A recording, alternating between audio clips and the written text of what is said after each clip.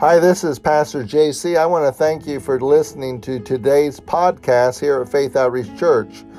We want to invite you anytime you're in the area to come by and visit us at 3001 Wallace Avenue here in Terre Haute, Indiana. Sit back and enjoy today's message. About vision. It's a really vital part of our lives. And I'm not... Oh, lost my mic.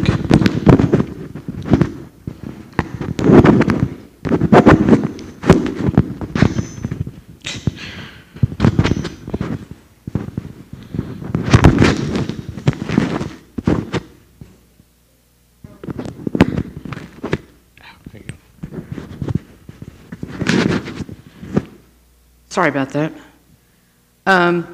And vision, I'm not talking about natural vision, I'm talking about spiritual vision.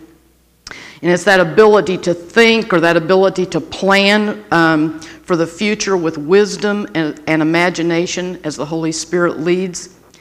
Proverbs 28:18 in the Message, it says the following. It says, if people can't see what God is doing, they stumble all over themselves. But when they attend to what He reveals, they are most blessed. And you know, we certainly wouldn't get very far as individuals, and our church can't get very far if we don't have vision for the future.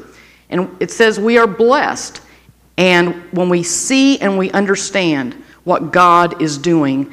And so this vision comes to us for this church from God through our pastors, especially our senior pastors. And you know, there was an old Andy Griffith movie, or an old Andy Griffith TV show, in which this movie producer comes to town and he wants to make a movie about the town. And Sheriff Andy takes the man around town and he introduces him to all the people and he shows them the sights. And the man is repeatedly holding up his hands and he forms an L with one hand and a backward L with the other.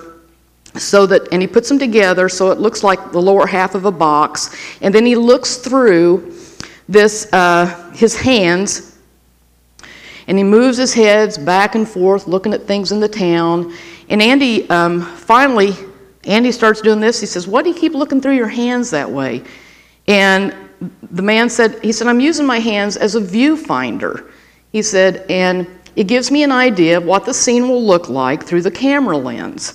And so Andy, he keeps looking, like the producer's looking. He said, "Well, I always had one too and never did know it."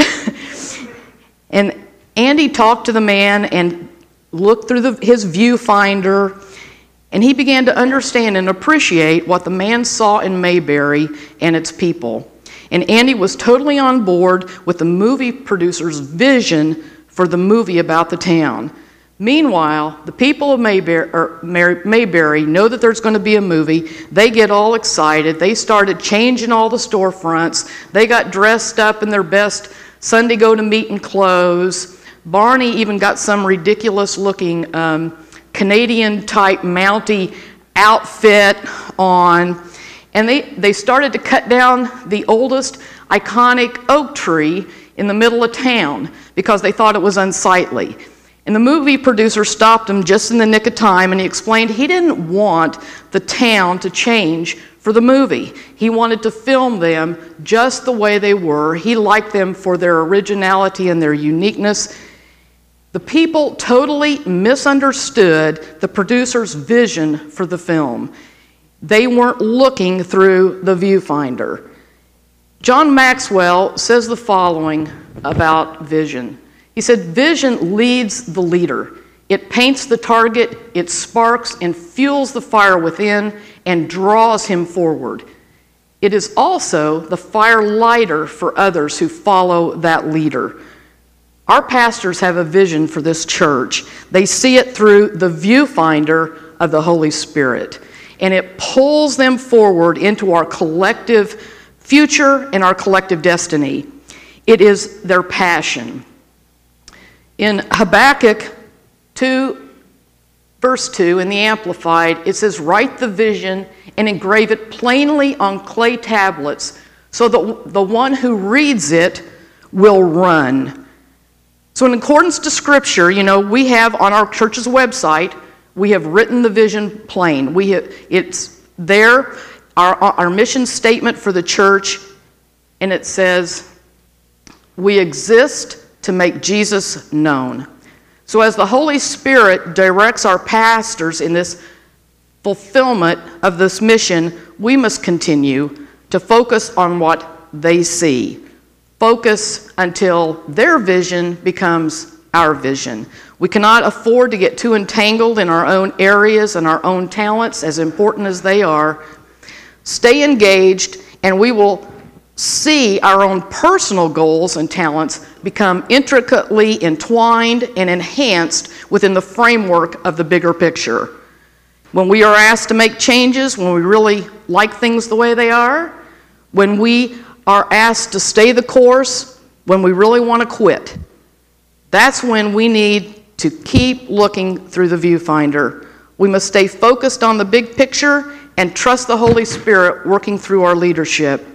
Let's let their passion become our passion. Let's let their fire ignite a fire in us.